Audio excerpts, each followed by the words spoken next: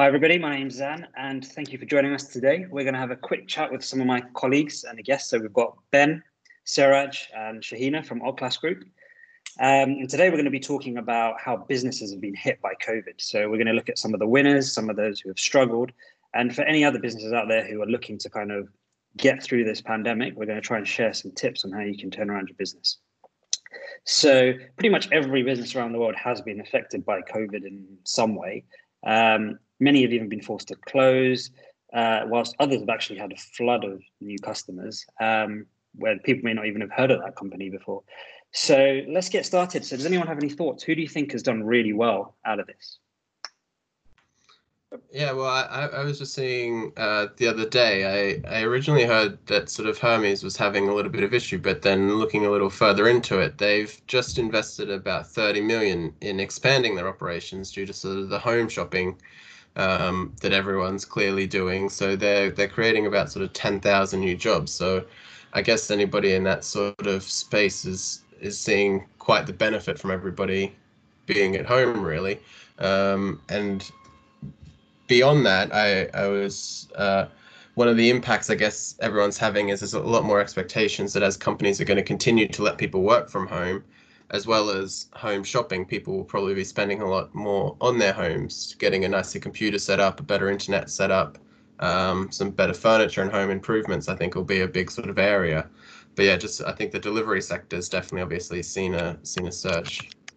Yeah, I read an article that the 5 industries that are really thriving through this time is gifts and occasions, online gifting. So you kind of you can't really go out to dinner anyway these days. You can rather do something at home. Home and gardening, health and fitness, food and drink, all kind of buying for in-house and beauty products were 5 industries that were still kind of thriving. Plus, to go back to your point, Ben, I also saw Best Buy.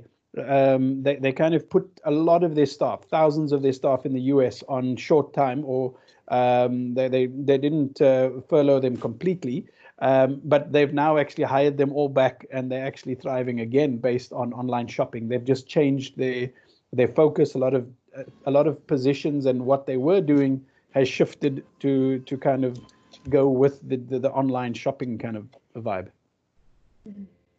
I mean, I would say logistics most probably has been the biggest winner, because it's not only sort of the consumers buying online, because even someone like myself who wouldn't normally buy a lot of stuff online, I've also now switched, especially things like Amazon.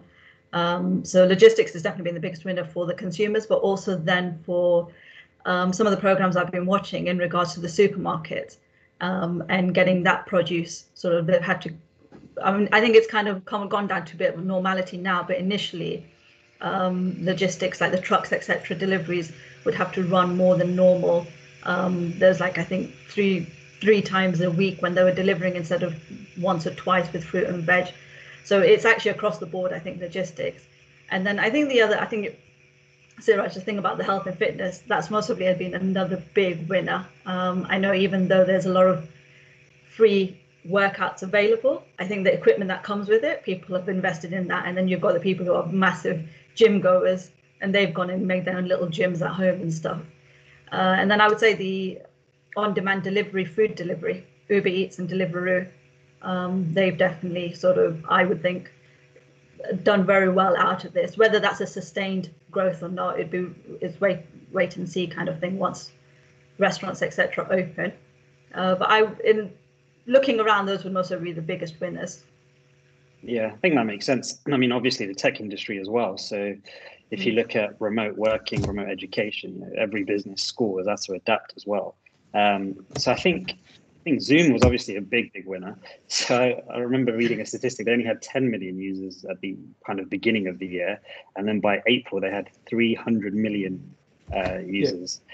So that's massive growth. Just on that, and their share price, 23rd of January was $74. 10th of July, $275. Wow. So I think that says quite a bit on what's happening with them. And then another one, just to go with that, Canva, the online kind of, they in October 2019 valuated at 3.2 billion. 22nd of June, 6 billion.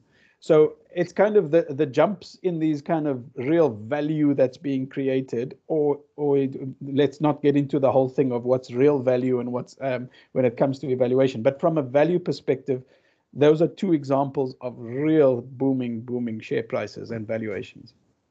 Canva is run and owned by a 30-year-old Australian lady. Yes, I thought you might say something like that. My counterpart in age and nationality at 6 billion in worth. So yeah, it's great to know.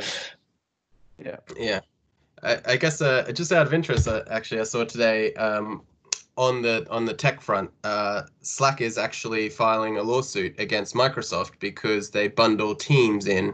So Slack has actually had in the tech space, I imagine, you assume shot up, and I think they did have some, but probably not as much as would have been expected. Everyone starts working at home, you would have assumed everyone needs to chat online, but they haven't had as much, and now they're actually filing a sort of anti-competition lawsuit in the EU against Microsoft because they're bundling Teams, which we're coincidentally using, into their package. So that'll be interesting to see how they sort of go about trying to break that up moving forward.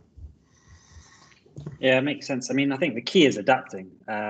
So Microsoft have obviously benefited through Teams, and by giving it away for free as part of the Office package, that's their way of saying, we want to get these users on board. And as you mentioned before with Hermes, they've kind of gone into a new space, or I don't know if it's a new space, but they've put more money into the kind of home thing. So any companies that are struggling, one of the key is to be able to adapt. So, I mean, on that note, there's a lot of obvious ones that have struggled: hospitality, retail, travel. But kind of who would you guys say are the main kind of losers in this, and for what sort of reasons? Yeah, so from my side, what I've seen very, very evident is, like you said, the travel, but also eventing, conferences and eventing, and then all the support functions of those. So that kind of spin off that has really taken a big hit, because it literally dried up completely. Everyone else is trying to do something, but eventing, the guys who built the event stands, promotional kind of products, complete ground to a halt there. So that's another badly hit industry. Yeah. Do you think there's any way they could have pivoted or tried to adapt? So I know a lot of attending a couple of online sort of conferences and so forth, but obviously that's going to be a lot more difficult to make the same sort of revenue and so forth. And like you said, you're not going to run out of those logistics. But do you think that's the kind of space where there could have been an opportunity to pivot? I imagine there's some niche examples of people benefiting, but I wonder if that's an area where there was an option to try and adapt, or if it was just a case of your industry is purely based on face-to-face. There's not much. I think it would have been very difficult, because I've got one of my own sort of contacts, or a couple of contacts, who do wedding planning, and they do all the wedding decorations. And there's just, I mean, in that kind of space, because it is such a physical thing, there's just no way they could have adapted. There was nothing different they could do. They've lost the whole year's worth. One of them's actually done really well. What she's doing is offering small marquee setups and deco setups in gardens. So once you can start having small gatherings, she's sort of adapted from large weddings to offering that. So there was that. But I think when sort of in the events, in the sense of conference and things like that, the people who are in the audio-visual space, they've got the opportunities, because they could actually then help set it up and run these virtual sessions. I think anybody who's working with the physical infrastructure of setting up these conferences, I think they would have struggled to adapt.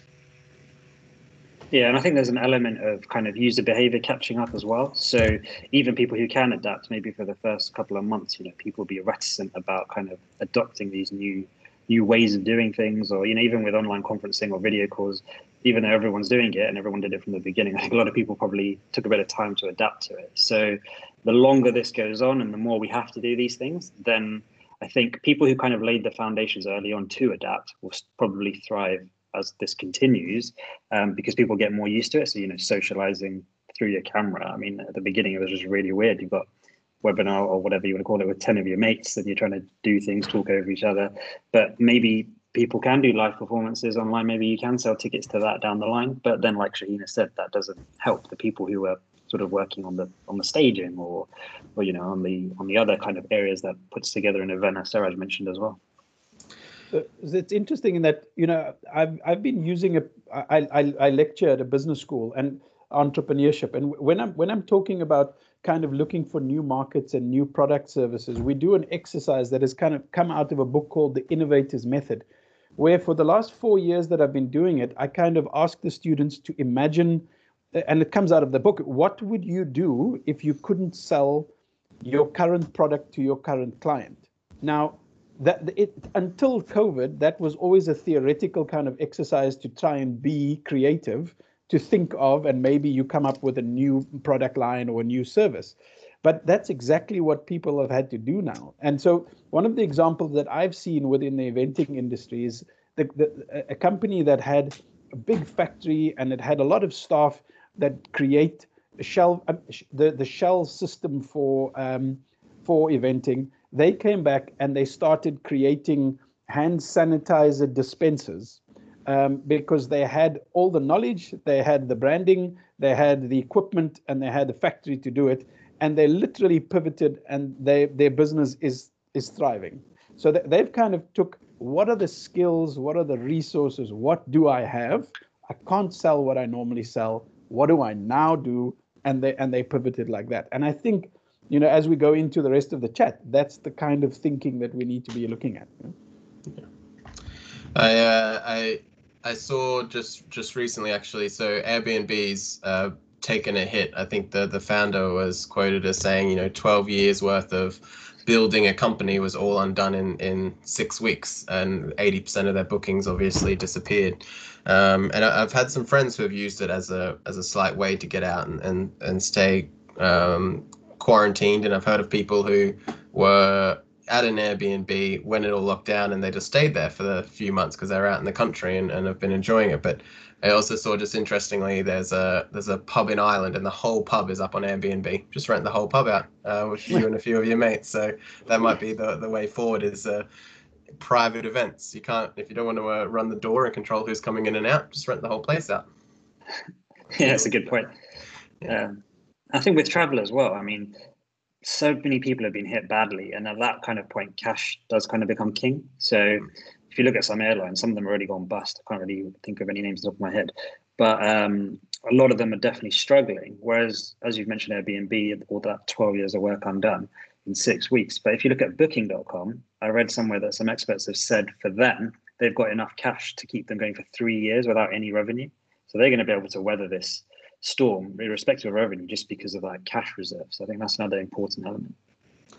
I think this situation actually brought that to light as well. So when we had the financial crash a number of years ago, it really did affect the banks, and it came to light that how many risks they were taking on how much liability they were taking. But one of the things that really struck me was very early on in this situation, you were hearing shops and sort of stores and things closing, and a lot of those businesses, high street names, going bust. And I think it brought to light that actually they've taken on a lot more than they could actually afford to do. And it's not so much that COVID has caused them to go bust, but I think it's created that chance for those problems, those underlying issues that they had, to come actually to the surface. So it's and the fact that Booking.com can come out and say that's really very strong. And I think that for me personally, especially initially when a lot of those places were going bust, it just sort of highlighted to me that they've taken on too much liability, and they've not really thought so much about that cash flow. And it really, that's what's caused the issue. I think people are trying to find a lot of different reasons, but fundamentally, I think businesses need to consider that. Given that everything's coming back to a slightly starting to open up and so forth, at least here in the UK, do you think that, obviously that's going to have to be something people consider as they start coming back out of business?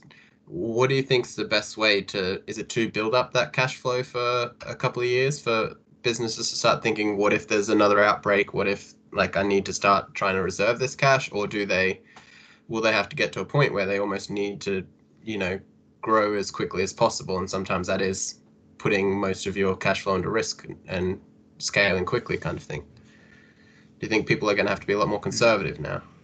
Yes. I think the fundamentals of business where I hold a certain amount of cash flow for a certain period based on planning, that is just going to have to increase, because I think there's so many companies, big and small, that's taken such a huge hit that and nobody saw it coming.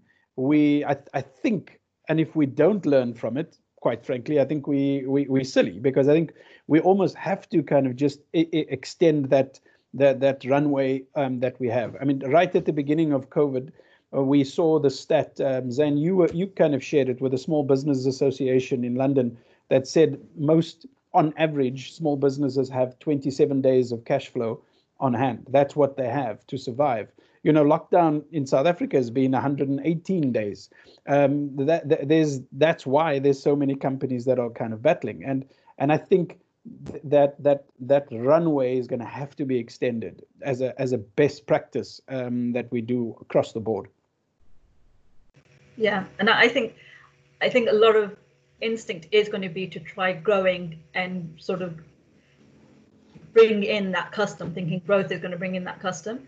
But I would actually say at this moment in time, especially for at least the next 6 to 12 months, it would be about keeping it lean, because this thing is not over yet.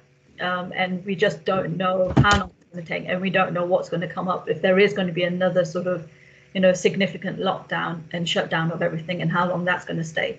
So as much as I think initial instinct for a lot of people or a lot of business owners is going to be like, okay, we've got to grow, we've got to start spending money to get people coming in. I think it's still too early. I would say it's still another 6 to 12 months before you can really think about where you're going or how you're going to grow. And even that, it wouldn't be immediately. I think it's still a number of years.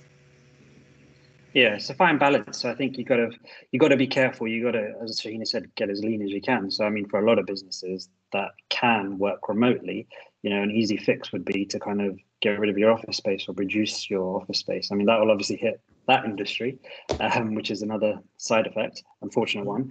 But then if that's going to help you keep more, cash flow in your business, which you should hold rather than spend, that's going to help. But then at the same time, if you can see opportunities and you can see gaps because you are pivoting your business, then you should try and put money towards that to take advantage. Whereas I think it's just a case of being careful, being strategic and picking wisely. And as Sarah said, have more of that runway. So don't put everything, even like with your personal stuff, you should always have a set amount of savings for a rainy day. Well, a rainy day has come along now with pandemic, rainy months. So yeah. I wonder if you think there's going to be, I guess, so if you are still scaling up, or maybe you would plan for it and set the money aside, you've just got investment or something, and maybe you sort of paused while COVID gone on and you're starting to feel it's opening back up, or even if you wait another 6 months, as sort of mentioned, do you think it's going to be a different way of scaling now? Do you think it's going to be slower, or do you think it's going to be more sort of partner based? Because obviously the world's becoming a lot smaller now that it's a lot more common to be online, to be speaking like this. Do you think there's going to be a new way of growing business as we come out of this, or should people look at it differently? Is it more partner and collaborative, or? Oh, I'll jump in there. I think definitely. I think what it has shown is how small the globe is, both from a technology point of view, that we can all be sitting in different parts of the world and talking like we are, but B, how small the world is from how quickly a virus can spread around it. So therefore there's both a physical kind of manifestation of this global village, but also both the opportunities and the threats are not my neighbors. The opportunities and the threats are global, and I think with that, it then again goes to your own personality, your own viewpoint of whether I focus on the threat or whether I focus on the opportunity. And I think to grow a business, the opportunity does lie globally, not necessarily just in your neighborhood. I would think, I think it will definitely change. I think every element of doing business and growing a business is going to change. But I would think, depending on what your product is, depending on what your service offering is, that will vary how much it changes as well. I think there's some elements which potentially will stay the same. Like alongside the consultancy, I have a food business, which is an online-based business, but also, I mean, at the moment, it's sort of, within the food, sort of this food startup space as well, we're all kind of saying, well, how do we get people to taste our food? You know, a big part of what we would do in order to grow our business is to be out there and getting people to taste our food. And that's where I don't see, I mean, obviously that's all on hold at the moment, but I don't see how that can change as well, like how we could do that differently. So there's still there's some industries or some businesses where elements will still stay the same as they are. But yeah, across the board, there'll be elements that change for everyone. Some industries are actually, you know, they'll thrive off the back of this and off the changes that are being made. Especially, I think, anything to do with tech or services, where now that everyone has worked remotely, especially when it comes to service, I think they'll be able to now demonstrate very comfortably and very confidently that it doesn't matter where the team's sitting, we can get the work done. So this is going to have really boosted that, and they'll be able to, you know, sort of build up their business off the back of this now, because there was very much, I think there was a lot of reluctance, surprisingly still a lot of reluctance about having people working remotely. So, you know, this has shown that, and I think it's a common conversation where people are like, well, we're not going to go back to the offices are going to close down and stuff, which I think is a whole discussion on its own. But it's definitely proved that it can happen. You can work remotely. Yeah, sure. And I think that goes to your point, Ben, of for those particular kind of service industries or tech industries, you know, you don't necessarily have to set up an office now in another country if you want to do business in that country. You don't have to physically go there. You can now rely on a team in another country. You probably need to rely more on partners, collaboration, and you can literally have that global spread, because just like Sarah just said, it turns out the globe is actually very small and things can move around very quickly. So I think that will kind of accelerate more, and people will be able to do more global business in a straightforward way in particular industries. Others may not be so easy.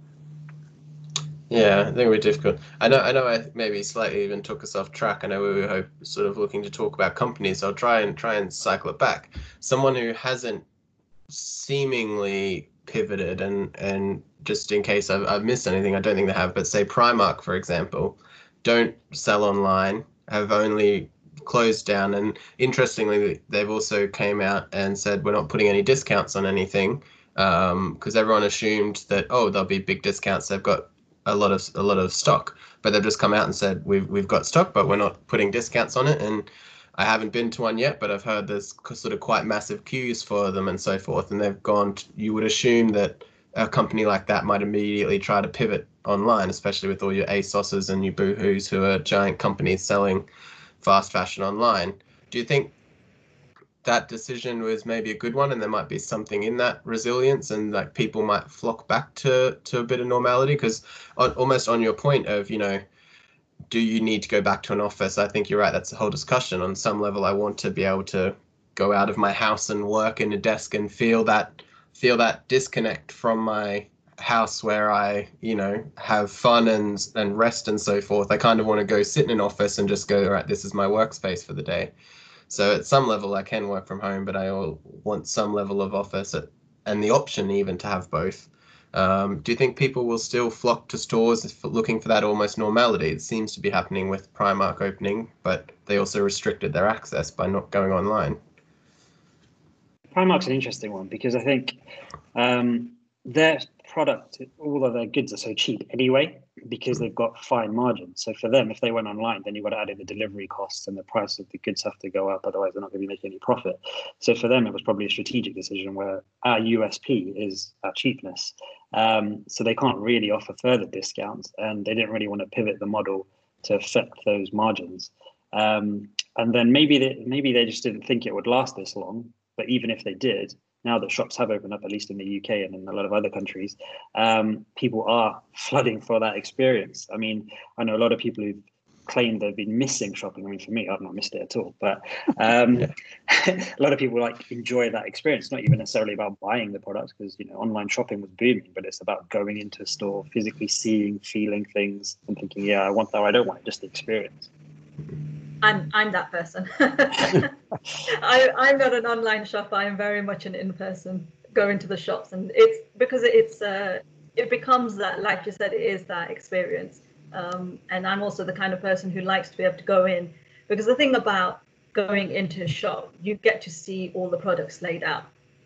But being online, you've got to have a lot of time to go through and browse through everything. So you either go online to look for things in particular, or then you have a lot of time that you're browsing through. So yeah.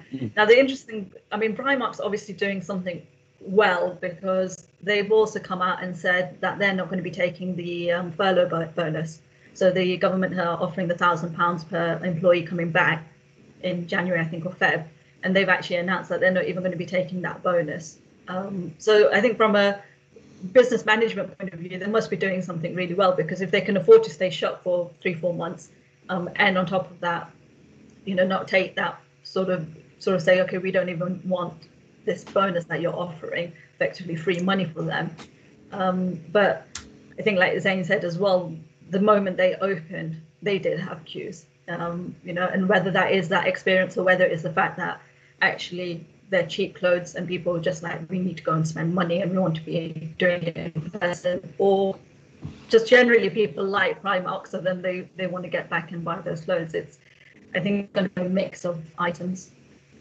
I mean, I don't know the brand well, but from what you guys are saying, there's also the factor that if they've got a particular target audience, there are more people that are going to shop down due to lack of income.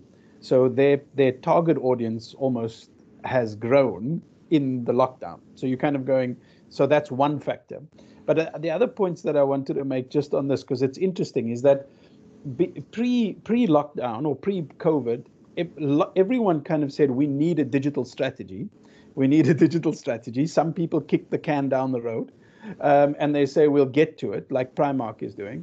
But what COVID did is kind of bring it right to here, and it's kind of, we need it now. And so that's again one of those areas that really boomed, is kind of the dev kind of thing, is getting people online and digital is really that's kind of boomed. And I think even without COVID, we would, if we looked at Primark, we'd be saying, I think you're going to need a digital kind of play sometime in the future.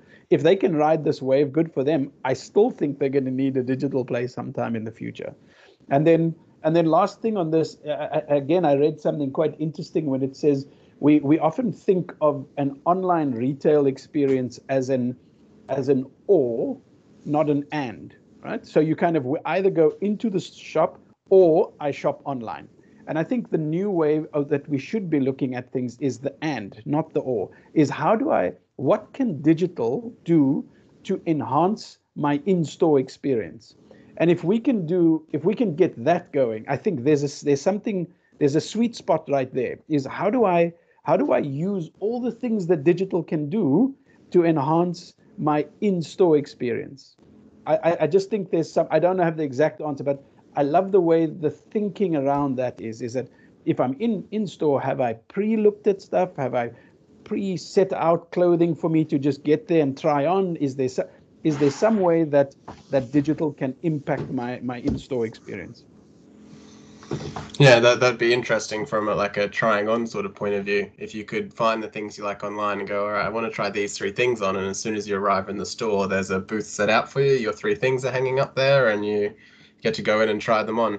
I think experience is what's going to potentially change, because obviously a lot of high street stores were shutting down even before COVID, just people weren't shopping in stores. But I think like Nike, for example, on Oxford Street, they feel a bit more experiential, because you'd go in there, there'd be a live DJ, they're controlling the sound in the store and so forth. And I think if you start turning it into that, even if people go into a store for an experience, whether or not they have fashion shows and different reasons to make you come in, and then you shop online, see what you like, and then you just buy it when you get home. Like, you may not have to even buy it there. Maybe the physical store is where you go to experience the clothes, and then you grab them on your way out. electronically or something like that. It could be a lot of stuff like that, but I think it'll be interesting. I guess we've spoken for a good little bit of time now. Could probably keep going. Did anybody have any other sort of topics or people that were interested in discussing before we wrap up? Just on your thing, and it's again yesterday, Nike reshuffled their entire executive board to make it more digital friendly. So they're absolutely investing in digital, and they've shaken up the entire executive team. And I know I'm just, while I'm doing it, looking at where I read it on CNBC, that they've totally shifted everything up to match this whole digital new wave again. Yeah, that's my final point. Nice. I did like Siraj's point about the actually about being digital and in person, because also more physical shops that shut down, it's actually going to start affecting also the other services around there. So the places where you stop up and have lunch, or your little news agents and things like that. So there's also that impact that needs to be considered, and I think that's not an obvious impact that people think of as well. It's always immediately about the job losses. So the idea of doing the actually is something that really should be worked on, and that's where companies should be thinking, and not purely just digital. I think it's going to be interesting. Yeah, sorry, go. No. Yeah, I was just going to say I think it's going to be interesting, because I think pretty much everyone and everything can change in some way. I mean, some things won't change in general, but every business will have elements of things that have to adapt and move forward. And I think this has just been one of those moments in history. There's always a period where something causes an acceleration of change, a new way of doing things, a new way of living.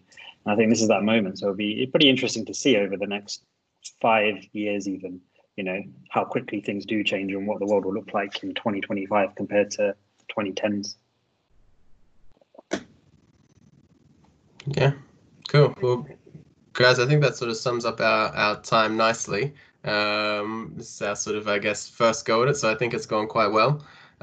Should we give a little shout out to where people can find us or follow us if we want to do a little bit more? Shahina, do you want to tell people how to find you or contact you if there's interest? Yeah, sure. So you can find me on LinkedIn, Shahina Rasool. And as I mentioned earlier, I'm from O-Class Group. So we're on LinkedIn and Instagram as well.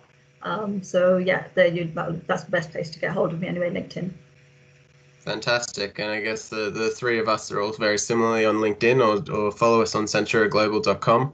And yeah, we'll hope to see everybody next time, I guess. Cool. Thanks so much, Shahina. Cheers. Bye. Cheers. Bye.